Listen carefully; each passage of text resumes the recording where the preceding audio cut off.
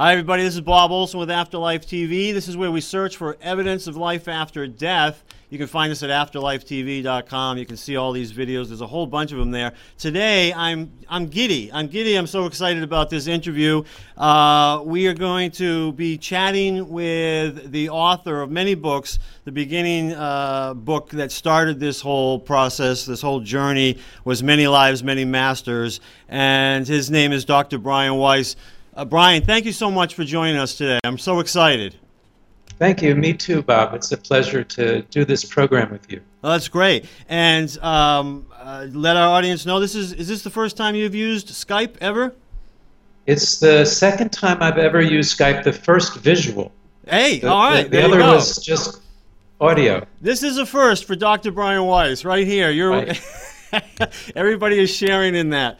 And listen, I want to say I can't believe that it's been a year since I saw you. We were on the Caribbean cruise. It was a Hay House. I think it was an I Can Do It, wasn't it?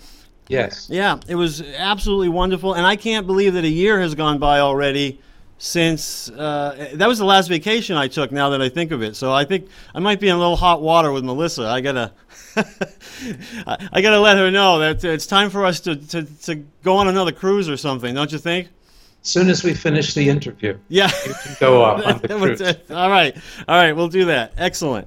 Well, listen, just in case people don't know, I'm just going to list off some of the books you've written. First of all, Many Lives, Many Masters. This is the book that so many people have started their journey with. I mean, I'm sure millions of people. I actually put up a post. I was asking people about what book was one of their favorite books, and I just happened to use a picture of Many Lives, Many Masters, and this was on Facebook, and so many people said that was the first book that they read in starting their journey, to learning about spirituality. Amazing, and I know that was true for me. In fact, I think I still have the original book that I might have had. Does this look like the right cover to you? That's the original cover. It was changed years ago, but that's the original one. And what's funny about this, I crack up because I don't know if people can see it, but here I have my name. And, yeah. This is one of those books that you lend to people because you're so excited about it, you want people to read it. But I think I had a few copies that didn't come back, so I finally put my name in it, and I was like, hey, I want this one back. But and now the pages they're nice and brown, so you've had that about 15 years or so. Well, and I was looking at the copyright date. It says 1988. Is that the date that it came out? Yes, 1988 is when it first appeared. Well, I was thinking about how fascinating that is. I was 3 years out of college. I was working as a private investigator. I was investigating, murders and all kinds of things like that. And I was thinking about, here you were, a psychiatrist working as a hypnotherapist, investigating murders from past lives and other things. Yes, exactly right. There's some parallels there. We're like twins, you and I. You're like the more successful, better-looking twin, but hey, we're kind of like twins. We like the same shirts, I noticed. Melissa always gives me a hard time because I have to have the button-down collar, and she's like, you and Brian Weiss. I usually do, but here, being in Miami, where it's 80 degrees and beautiful, even though we're doing this interview in the middle of January. Yeah. I can wear this and walk outside with this, so we're both wearing green. And we planned that, didn't we? We just to let everybody know. Some of the other books, Through Time into Healing, Only Love is Real, Messages from the Masters, Same Soul, Many Bodies, Mirrors of Time, Meditation, Eliminating Stress, Finding Inner Peace, and you have a card deck, Healing the Mind and Spirit. You've been busy, apparently. Yeah, yes, I think usually those books have come out about every 4 years or so, but it's been 8 years since the last one, Same Soul, Many Bodies. But Wow. Right now, I'm working on another book, a new book with my daughter, Amy, and that book should be out in the fall of 2012. Oh, so beautiful. We're very excited about that. I don't blame you, and that's great. That's exciting that you get to do that with her, do that with your daughter. How much fun is that? And what's that book going to be about? It's called Sometimes Miracles Happen, and it's about stories that people have written and sent in to us about their experiences in workshops or in other places, amazing and life transformative experiences that they've had. And then we use these stories as stepping stones into the philosophy, the understanding of our higher spiritual nature, how to heal illnesses, both physical and psychological. So it has about 100 wonderful stories that we've culled from hundreds and hundreds that were sent in to us. And I think that's the strength of the book. And then my commentary on each story, that's sort of to integrate everything and put it into its proper place. Well, I mean, I know everybody wants to hear your commentary on it, and because I got to give a shout out here to the Facebook fans and the Twitter followers. I had told people ahead of time that I was going to be interviewing you, and said if you'd like to suggest some questions, go ahead. Whole bunch of people did, and so there's a lot of people who want to know what you think about all these things. So, it's vital that you put that in there. No question in my mind. Today, I wanted to, how do you interview Dr. Brian Weiss about past life regression? I mean, we would need hours to do that. We don't have hours. This is Afterlife TV, and I thought, we'll try to focus in on what does past life regression teach us about the afterlife? But we'll sway off a little bit from that and see where it goes. This, I like to keep these things sort of organic and let them go where they're supposed to go. But I have some questions written down, a lot of them that I sort of morphed from questions from Facebook and Twitter, those people who suggested some. And I just decided that I would start with this I'll start sort of with some easy stuff, and we'll work more into the complicated as we go. But, one of the things, I did an interview recently and with someone who had a near-death experience. Her name is Anita Morjani. I don't know if you had an opportunity to meet Anita yet, but you will. She's going to be a Hay House author starting in March. In her near-death experience, she talked a lot about how there's no time. There's just no time in that other realm.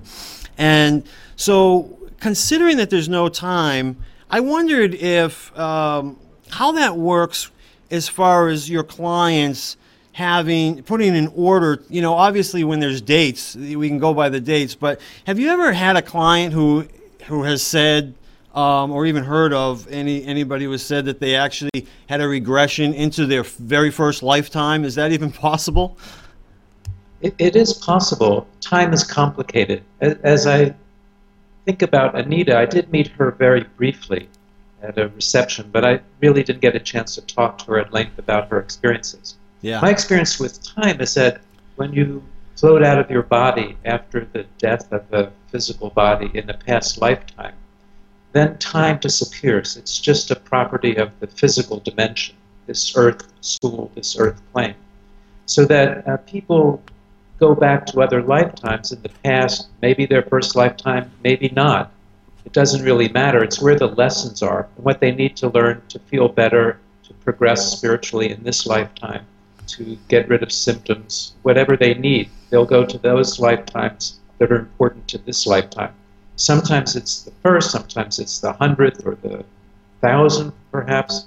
But one of my books talks about going into the future too. Because if there is no time, then in one way all of these are parallel dimensions or alternative universes, different words describing similar concepts that modern physics has taken up now and explores in great depth about when they're studying these subatomic particles and things happening beyond our comprehension, really, because, say, one particle changes its charge or its vibrational pattern or its rotational pattern, and another particle at the other end of the universe simultaneously reacts to that.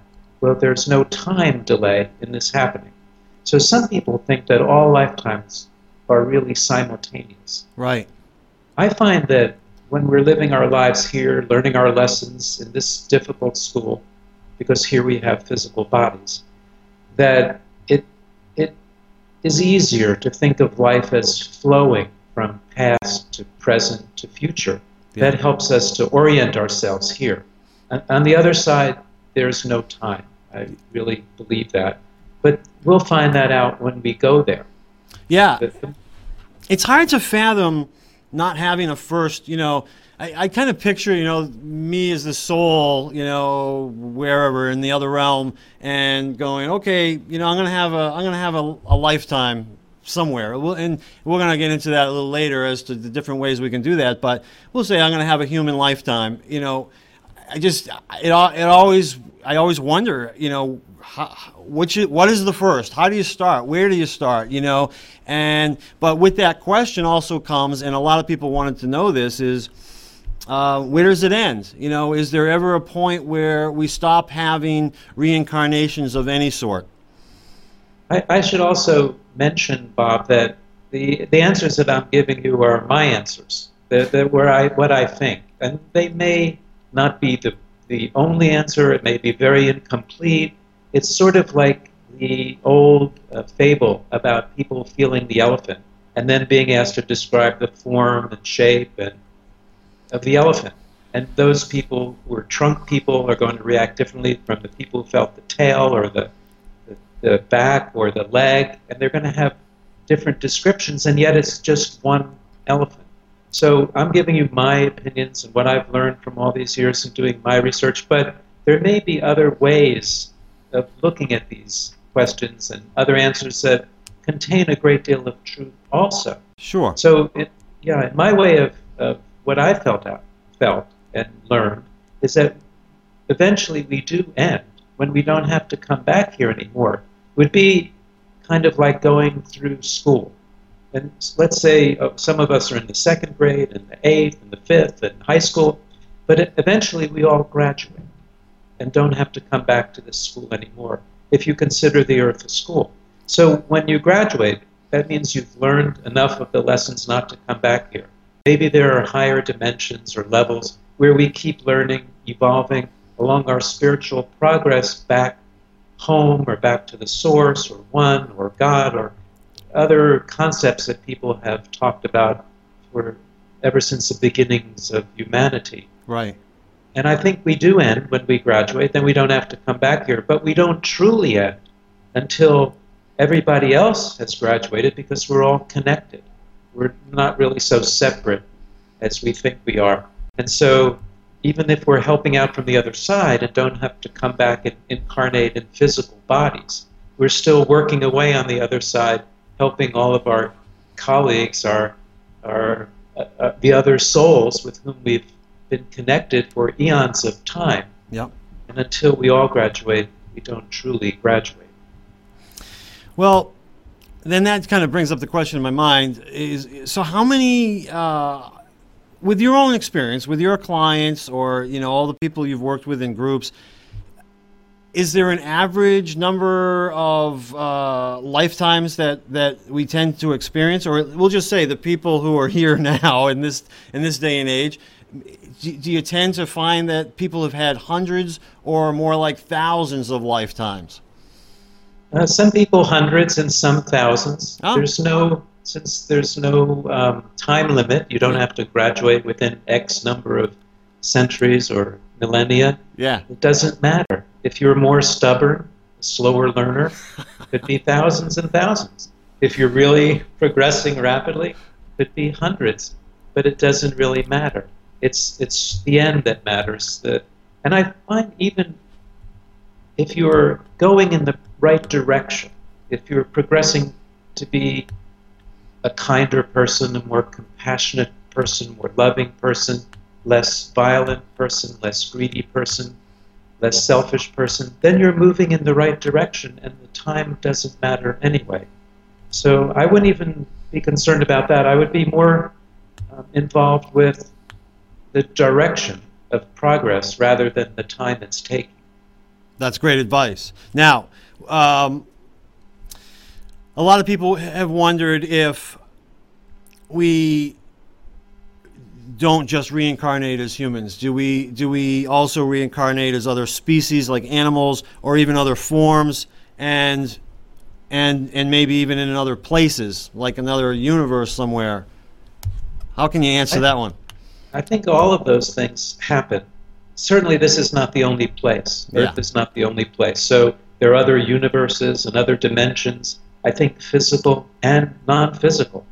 It gets very complex because cosmologists, these physicists and astronomers and astrophysicists who study universes, they now are writing about universes bubbling up all the time. There being an infinity of universes. And that's why a possible infinity of parallel lifetimes too. Yeah. So it may be much more complex technically, but I wouldn't worry about those things or get caught up too much in those intellectual and technical complications, even though they may be absolutely correct and true. Right. We're still progressing along this path. So we do progress in alternative universes and other physical dimensions or non-physical dimensions. I think we've been animals, we've been everything. I think animals reincarnate also. Yeah. There's a chapter in our new book just on animal reincarnation, because so many people have been kind of documenting that lately too. But I think that when you become a human, you tend to stay a human. I haven't found people being punished by being sent back into the animal kingdom because they were too violent in this life. So I think there's more of a progression to this level, and then this is where your lessons will take place after that point of time. Now, this may not be what's written about in Hindu philosophy or Buddhism or some of the Eastern religions, but I do feel that we all reincarnate. We can change in state and kingdom. If you want to feel what it feels like to be a horse, you can go into that consciousness too, because why should we put limits on our consciousness or our soul? We can do those things. But I think that once a human, you seem to stay a human, because that's where the lessons are now. And the lessons apply to relationships. You know, we have soulmates, we have people with whom we travel through time together. Mm-hmm. Even though we're connected to everyone, there may be core groups that we're more closely connected to. For example, you may have reincarnated with Melissa 500 times, I don't know. Right. In different ways. She may have been your mother, your son, your grandfather, and you to her also. And that's how we develop in groups, even though we're connected to all other beings as well. So I think all of those possibilities that you listed happen. So understanding that, we all know that our population seems to be growing. We hit some new record recently, fairly recently, and so it makes me wonder if having a human life on Earth is like the new big fad for souls up there. Is that kind of what's going on? In a way, yes. It's become a very hot school, very popular. Yeah. That way. I shouldn't say hot anymore with global warming, but I mean popular school. So souls are attracted here because you can accelerate your spiritual progress on the earth. Again, I'm just talking about my own work. Yeah. Because here we have physical bodies. So we have relationships, we have death, loss, illnesses, diseases, difficult school. A great deal of possibility for suffering and pain and grief. And this makes the school, even though difficult, a place where we can accelerate our spiritual progress because the lessons are right there.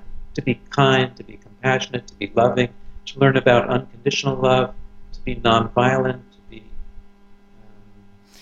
non-selfish, all of these things. So, yes, and I think it's very important what you just said and asked in that question, because some people have told me, well, I've stopped reading your work when I realized that the numbers don't fit, that there are more bodies than ever before on the earth, as you mentioned. Yeah. Well, where did the souls come from? Well, now since you and I have been talking about it, it's clear that souls can come from other universes or other dimensions. Earth is just one small place in a myriad of places and dimensions. Yeah. And so this is not the only school, the only place where souls exist. Yeah. And also souls can split and have simultaneous experiences. There are many answers to that question. When people give me a chance to answer the question, I would say, don't stop reading, don't stop learning, don't stop growing, just because you have an intellectual objection, because perhaps there's an answer to that. And in this question of where do the souls come from, everywhere, the answer is right there. Yeah. So I'm not the kind of person that would talk over other people. I wouldn't be good in like the presidential debates because I'd just be standing there listening. I'm not very aggressive that way. Right. And so when they give me a chance to answer, I give this soft and long answer with possibilities. But oftentimes they've walked away by that time. So well, but that that's what I think so many people like about the way you give your answers, is because you're not forcing it on anybody. You're not trying to shove it down anybody's throat. You're just talking about your own experiences from book one.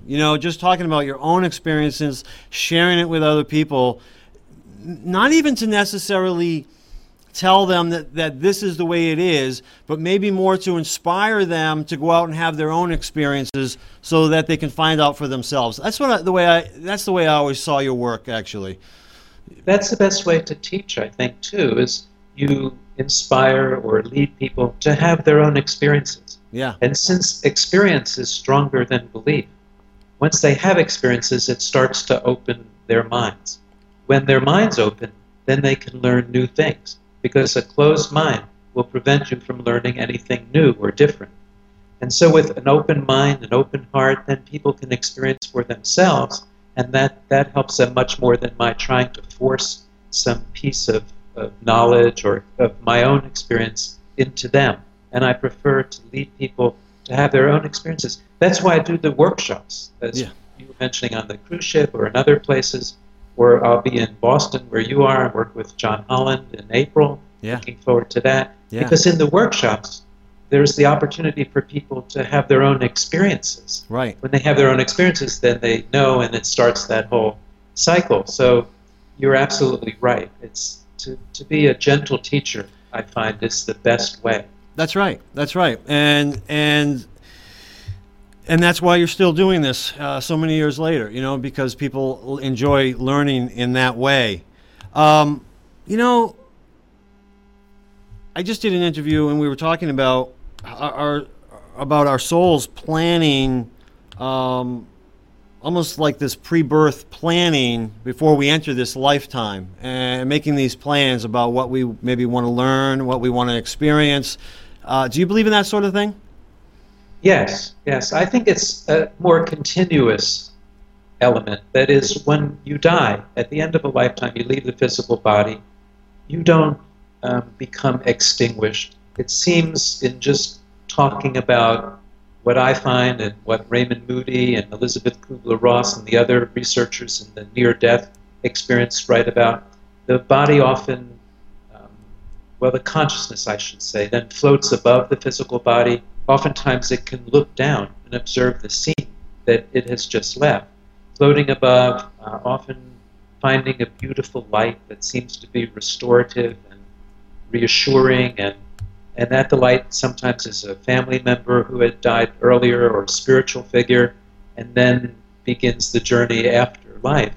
But that journey after life is the beginning of the pre-birth planning, because it's a continuous process. So I call it the in-between lifetime state. Right. It's not after death, and pre-birth is not really, are not two totally separate entities. So after you leave the body, you're restored by the light, you still learn on the other side. You're still integrating what you learned. You're feeling how your actions affected the people that you hurt or that you helped, magnified many times, their reactions. That's a great learning experience. And then you start planning your next life. Oh, do I have to learn to be less violent or more loving or more compassionate, or will I be a teacher or whatever it is? Yeah. It has to do with karma, that is opportunities for learning based on what you did in your past lives, your behaviors, your thoughts, and undoing that or learning from it. Not punishment, but opportunities for learning. And then you start planning your life, your next life. And that is the pre-birth planning. So who you'll be born with, in what order, in what family, choosing your parents. I think that it also brings up an intersection between destiny and free will in the lifetimes. Because when you do the pre-birth planning, you're deciding who will be the other significant people in your life, when will you meet, and this kind of thing. But then when you meet them, for example, how you act, what you decide, that's the free will part of it. So the meeting that's stemming from the pre-birth planning, these meetings, that's kind of destiny. That's going to happen. But then what do? You stay with the person or say, no, they're too short, they're too tall, wrong social class, wrong part of the world, wrong religion, whatever it is, right, or not. And that's the free will. And that's how we learn here. Then when we make those decisions, it sets off alternative futures. The future with the person, the future without the person, the future in case you decided to stay together or not stay together. And that's the interesting part of it. But it's all sort of planned out, and it's part of our master plan for growth. So there is free will, and there's destiny, and they interact all the time. Yeah. And, I think, remember when I first started investigating this field back in '99, I used to do a lot of interviews with people who were going to mediums or going to workshops, and I recognize that a lot of people are worried that they're messing it up. They're worried that they're not fulfilling their destiny. They're not, they're going in the wrong direction, that sort of thing. How would you respond to those people? It's never too late. It's a point in time where you find yourself now. You're never too old. It's never too late to come back to your spiritual path or to come back to your destiny path or whatever you want to call it. Yeah. You can always learn. So the future is multifaceted. Let's just say there are many possible futures. There may be a probable future, the most likely one. And then you're dealing with the individual interactions with future and group interactions. All of these things have to be considered together. But wherever you are, it's never too late to become a kinder person, a more compassionate person, to become enlightened, if you want to call it that, or to increase your understanding, to open your heart, to choose love over violence, all of these things that we know so well, but we don't always do. So one should never give up. Let's just use one person as an example, John Holland. Yep. John does this work, and you studied this, Bob, I know, mediums and psychic phenomena. And John struck me as someone who always has a good heart. So he can never wander too far off his destiny. His heart will always pull him back. Yeah. But if you get a person who's coming only from the head, or only from selfish reasons, or that kind of thing, they can wander very far astray. And then it's going to take a lot to pull them back, if anything. So I think the summary is that if you listen to your heart and listen to your intuitions, because that's really the open heart at work, sometimes overruling the brain and the intellect. Listen, trust your intuitions, trust your heart, choose the loving path. You can never wander too far astray. It's interesting because some of the things that you listed, reasons maybe that we came here, things we wanted to accomplish. You talked about being a loving person and a patient and a compassionate person and all these. You didn't say be the best-selling author, be the successful musician, be, you didn't talk about those things. It seemed to be more about these virtues, these incredible ways of being, rather than what we are as a profession, in our profession, or how much we own, or what we accomplish in terms of success. Is that what I'm getting from you? Exactly. Yeah. I find that all roads lead to the other virtues, those virtues. Because I've treated, as a psychiatrist in practice for many years, I treated lots of very successful people, heads of businesses, and organizations, and stars, and actors and actresses, and sports stars, lots of very, very successful people, many of whom were extremely unhappy. Yeah. They felt unfulfilled, or people didn't understand them, or they had depressions or something else. And I find that when we kind of restructure the values a little bit to be a good person, a kind person, that's why they're here. And then they start feeling better. Yeah. This is what I've been doing over the years in my traditional psychiatric practice and spiritual psychotherapy and all of these things, because I think that's why we're here. Now, you can use the other successes to further the spiritual path. You can reach more people that way, but the goal is not to be, say, a best-selling author. The goal is to help people. Yeah. If that's your goal, then you eventually will be a best-selling author or not, but it won't matter because the goal is to help people, to open your heart, to be more compassionate. The other things will take care of themselves. And success to me are those virtues, not the other achievements. Because so let's say you have 4 cars, and they're really expensive cars, a multi-million-dollar house, huge bank accounts. You take none of these things with you. Right. When you cross to the other side. Yep. You take your deeds, your actions, what you learned, your open heart. This is what you take with you. So those are the valuable things, not the things you're leaving behind. But money is not evil. It's not bad. It's just a thing, like other things. You can use it to do really good things in the world. Yeah. Or you cannot. I'm probably talking more about these things now because I'm in the middle of this book with Amy. And I'm writing about all these things. Now, the book's filled with past lives and healing and all of that. But the bottom line is always, and then that changed my life and transformed me. So now I'm a more open-minded, understanding, patient person. I'm a happier person. And so I'm looking now to the end result. Yeah. The end result is you have more happiness in the present moment. You're more satisfied. Your relationships are better and of a deeper quality. You have more joy in your life. You have fewer needs and wants because you're satisfied and you're happy. So I'm already looking at the bottom line, and I hope I'm not just jumping to that and saying, the other things aren't important, because sometimes they are. And the past lives are absolutely important, because that was the means, those were the doorways that my patients at least used to find these higher states. Yeah. So I want to say that it's all part of the process, but I may be going to the bottom line, to the end result. Well, where past lives can be so, past life regression and learning about our past lives can be so therapeutic.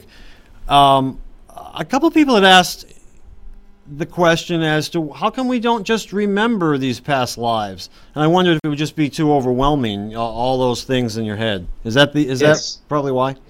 Yeah, absolutely. That would be one thing. Yes. So if you've had thousands, or hundreds even, then and you've been with many of the same people before, you can't go around saying, "Oh, I remember you from the 12th century, and you hit me over the head with that rock. I'm not going to trust you now." And so in some ways, yes, it would be too much, too many details, too much to carry around. But I think there's another reason too, and that's we have to see if we've really been learning our lessons. These same lessons we've been talking about here: compassion, kindness, love. These kinds of things. And if you are not violent because you remember that you were punished for being violent in the 15th century, that's not good enough. Yeah. But if you are nonviolent now because you know that deep in your heart violence is wrong, or you know at a deeper level that spiritual beings, and we are all spiritual beings, not physical beings, but spiritual beings. Spiritual beings are not violent, then you've really been learning the lesson. So part of it is a test. Have we really learned the lessons? Another part is it would be too much to carry around all of those details. But on the other hand, more and more people are remembering their past lives. I've done regressions with thousands and thousands of people, and I've been training therapists. Twice a year I train therapists at Omega Institute to go back to their countries, states, cities, wherever, and practice techniques of past life regression therapy. Yeah. And they've been working with thousands of people too. So many, many more people are remembering their past lives. Many children do. Children often remember spontaneously. When they're 3 and 4 years old, they're often telling their parents, "When I was big and this and that, do you remember that? Do you remember when I was your grandfather?" And then they'll give specific details that only the grandfather knew. Yes. And proving it, validating it. And so more people are actually remembering past lives. Yeah. There was a great book, Soul Survivor. Did you see that one where it was a boy remembered his past, a very recent past, obviously, as a World War II fighter pilot. Yes, and he knew all about the airplanes and other very technical details that a child would not know. That's right. Fascinating. How often do you run into that where the past life is so recent? I know there was a book by an author, a woman named Jenny Cockle. Is she the one who actually ended up meeting her children from the past life because they were still alive? Yes, I remember Jenny. I went up to the Phil Donahue show. This was in the 90s. No kidding. And I went into the green room. I was coming up as a consultant, but I didn't really know exactly what they would have on the show specifically. And there was Jenny sitting in the green room. She was 41 years old at that time. She was sitting with her 85-year-old son and her 81-year-old daughter, and they were treating her like their mom. Really? And she was, yeah. She had remembered a past life in Ireland, and then she told me how that all came about, and the children are confirming this. Yeah. And it was an amazing story. It really Jenny's is an amazing story. Yeah. If people haven't read that one, they really ought to jump on that and look it up. Jenny Cockle. I want to know if it is possible. We know how therapeutic past life regression can be. Do people ever? Does past life regression ever cause issues because we'll say someone remembers themselves as a murderer or a rapist and now they just can't handle that sort of thing, or are there any other reasons why a memory like this from a past life would cause an issue rather than help? I haven't found that, Bob. I find that pretty much the symptoms coming from past lives, they're already here. Yeah. That is, if you were thrown off a castle wall in the 13th century and now you have a fear of heights, you already have the fear, the phobia. So when you go back and discover it, it takes away the mystery, and the symptoms often disappear, and often rather quickly, specifically with phobias. They can go very quickly. But that's why having some therapy background is useful in doing this sort of regression therapy, because if that came up, you found out you were a murderer, you would be able to handle it. It's not you now. It's different. We were all murderers, and we've all been murdered. We've been violent people, and we've all been victims of violence in our past lives. And I find that information is really already there at a deeper level. The symptoms are already present. If that behavior or those traumas caused any symptoms, then we can get rid of it now. So people have a much broader perspective when they're remembering past lives. And it's very therapeutic, actually. It doesn't cause symptoms. It takes the symptoms away. Now, if someone was to go to an event and have a regression as part of a group, or if they were listening to someone's CDs, I know you have CDs of your own, and they brought up or they remembered a somewhat traumatic past life. Obviously, they're not working with someone who is a therapist at that moment. What would you recommend? How would they go about processing that memory?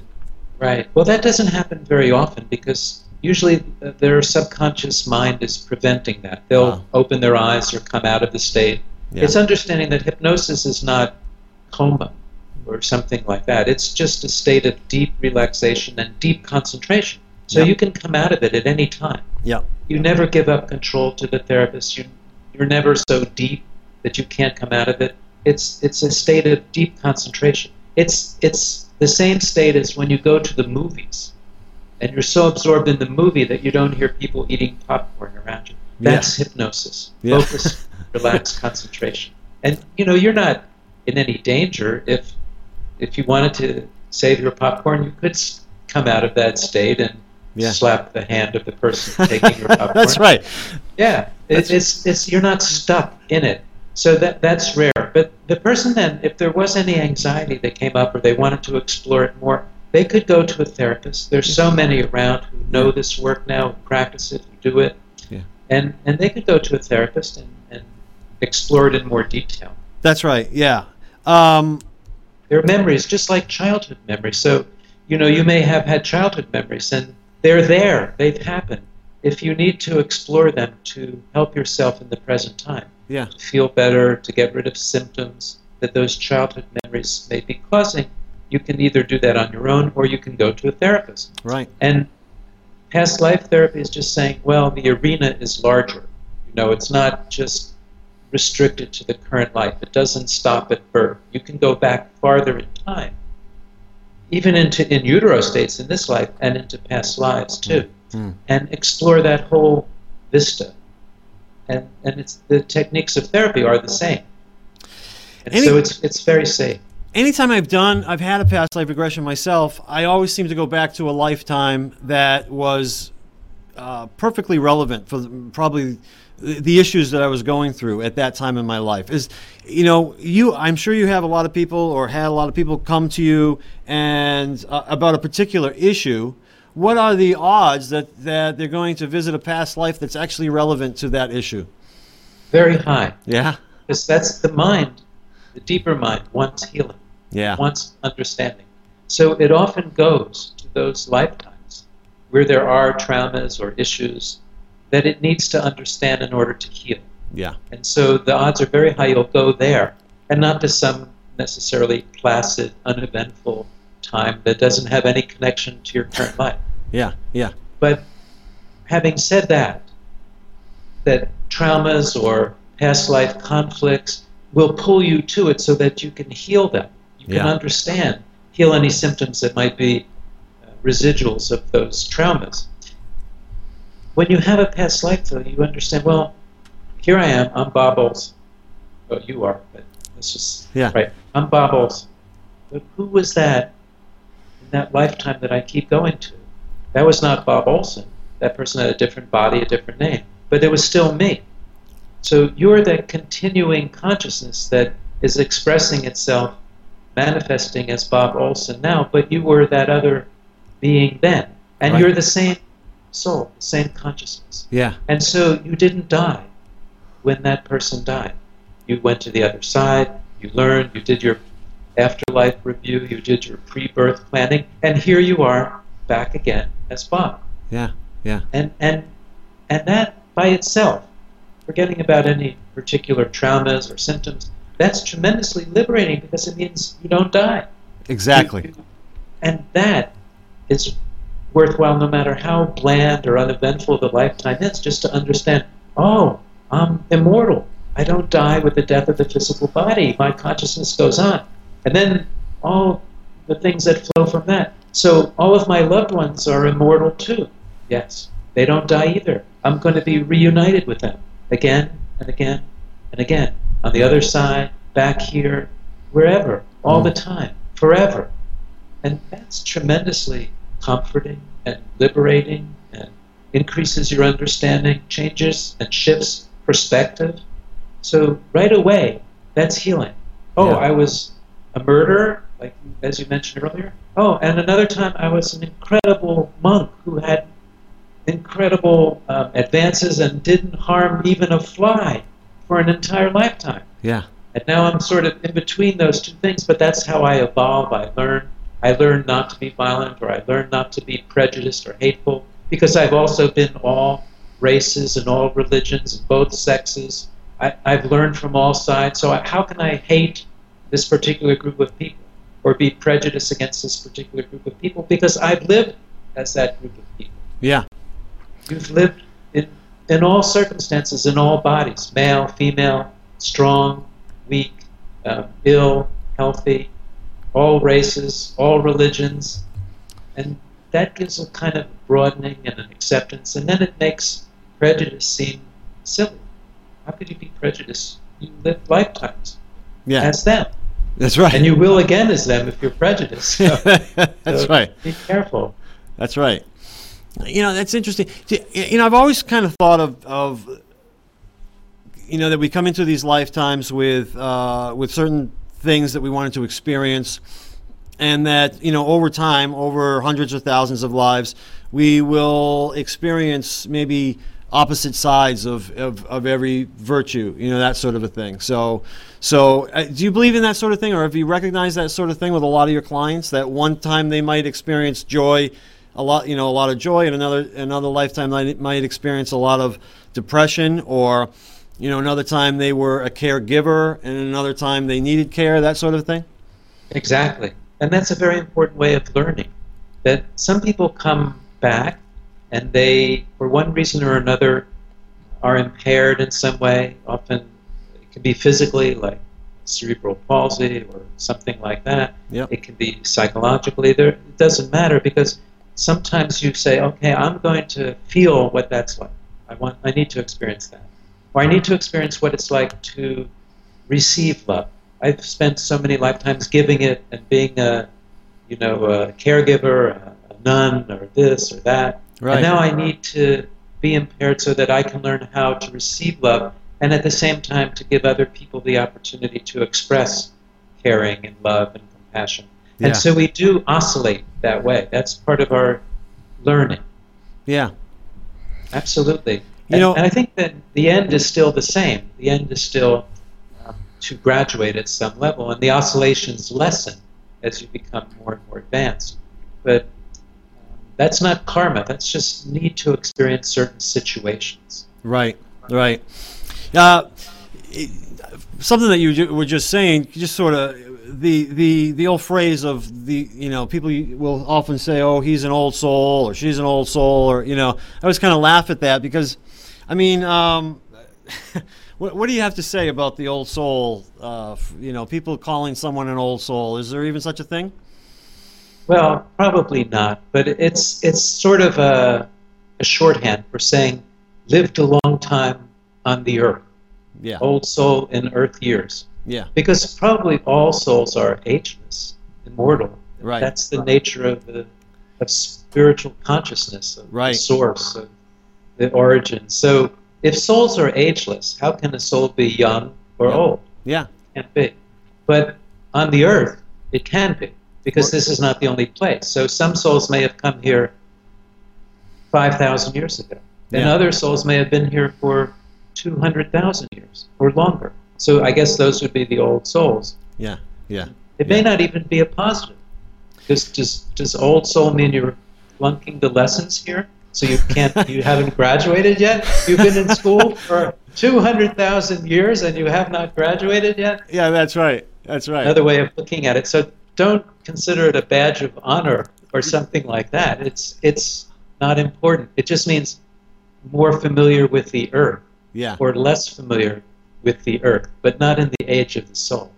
I always pictured if there actually were old souls and that was meant to be wiser, they might actually be coming here and having the more difficult lives. They might be, right. and they wouldn't appear wise to us. And we might think that they were a young soul, but when in fact they're an old soul going through a very difficult, challenging life. I guess I was saying it really doesn't matter. Yeah. Because an old soul can be very wise or not so wise. Yeah. It's just as how many years on the earth or how many times on the earth.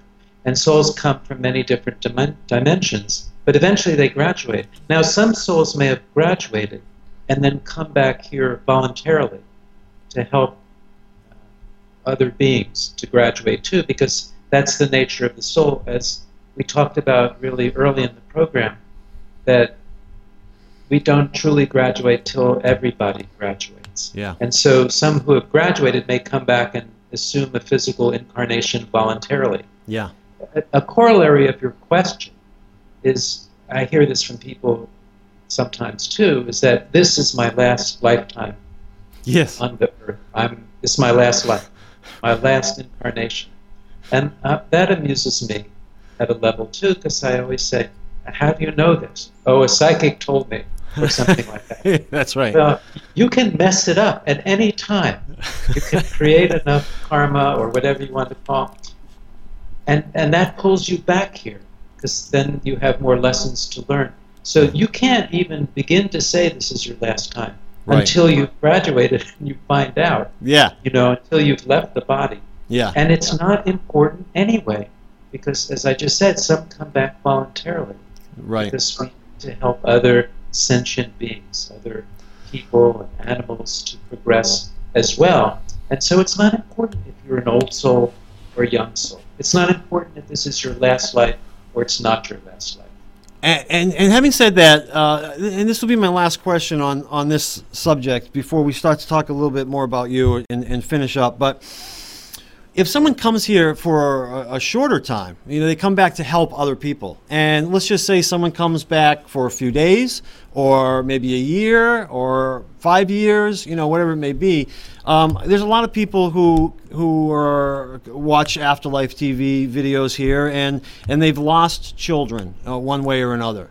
And is it very possible this is the idea? They came back for maybe their parents' benefit, and I'm sure their parents would be like, "Please don't do that for me. I wish you didn't do that for me."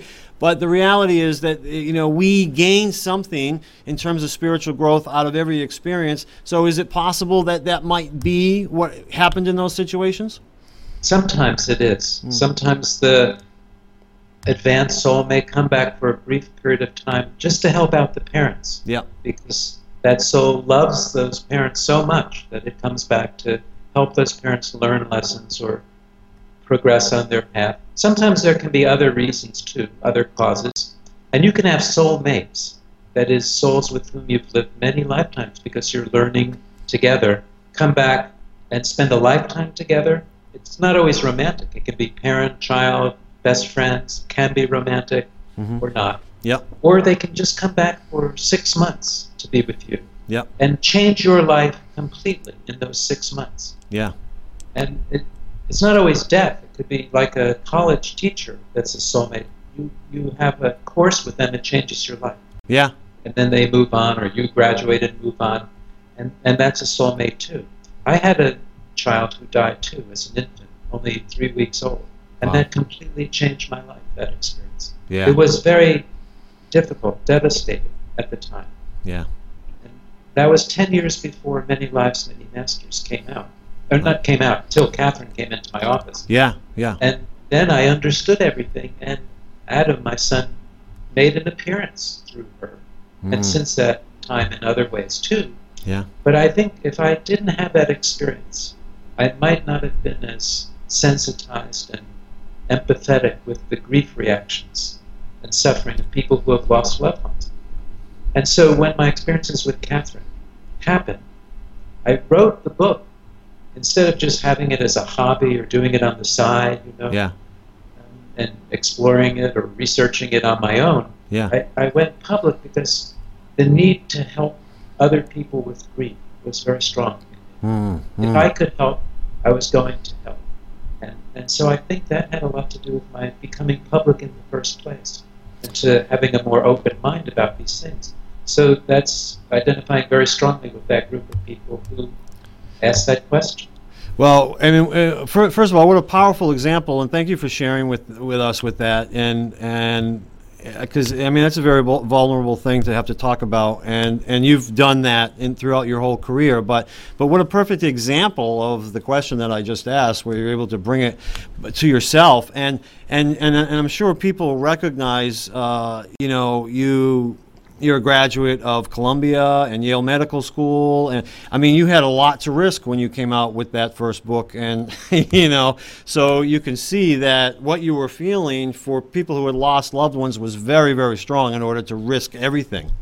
Right, exactly. Yeah. I was risking a lot because I was chairman of the psychiatry department at Mount Sinai Medical Center here, and a clinical professor of psychiatry at the University of Miami, and I was happy with that work and that my research in psychopharmacology and running the department, and I wasn't looking to change that, but it risked that whole thing.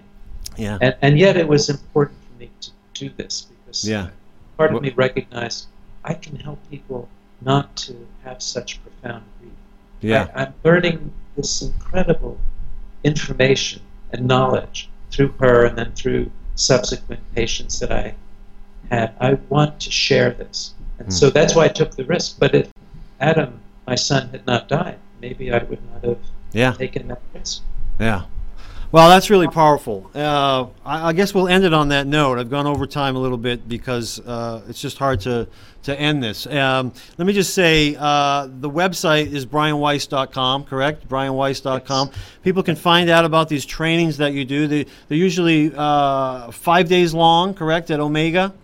Yes, and you don't have to be a therapist to come. About half the people will be, but the other half are just ordinary people coming to have deeper or more intensive experiences, because we do regressions the whole week and teach techniques and not just regressions. We do other sorts of visualizations and experiential exercises. But the schedule for that and all of my other appearances and workshops with Hay House or with Omega or with others, it's on that website, brianweiss.com. That's great. Well, we can't thank you enough for all the work that you do, sharing with us the way you did today. It's amazing. I hope in the future I'll get to talk to you again. Maybe we can chat about your new book. That would be fun. And this has been a great time for me. I can't even express what it means to me to be able to do this with you. I know we've sat with groups of people at the table, and that's not a place where I get to just fire off questions at you like this. And so this is a great honor and a great opportunity. So thank you very much, Brian. Thank you too, Bob, and let me applaud your work. This is the same work. It's reaching out to lots of people using these modern technologies, reaching out to lots of people with basically very similar messages, that not to lose hope. There's right. So much more to life than meets the eye. Yeah. And you do good work. It's a pleasure to do this with you. Thank you. Well, thank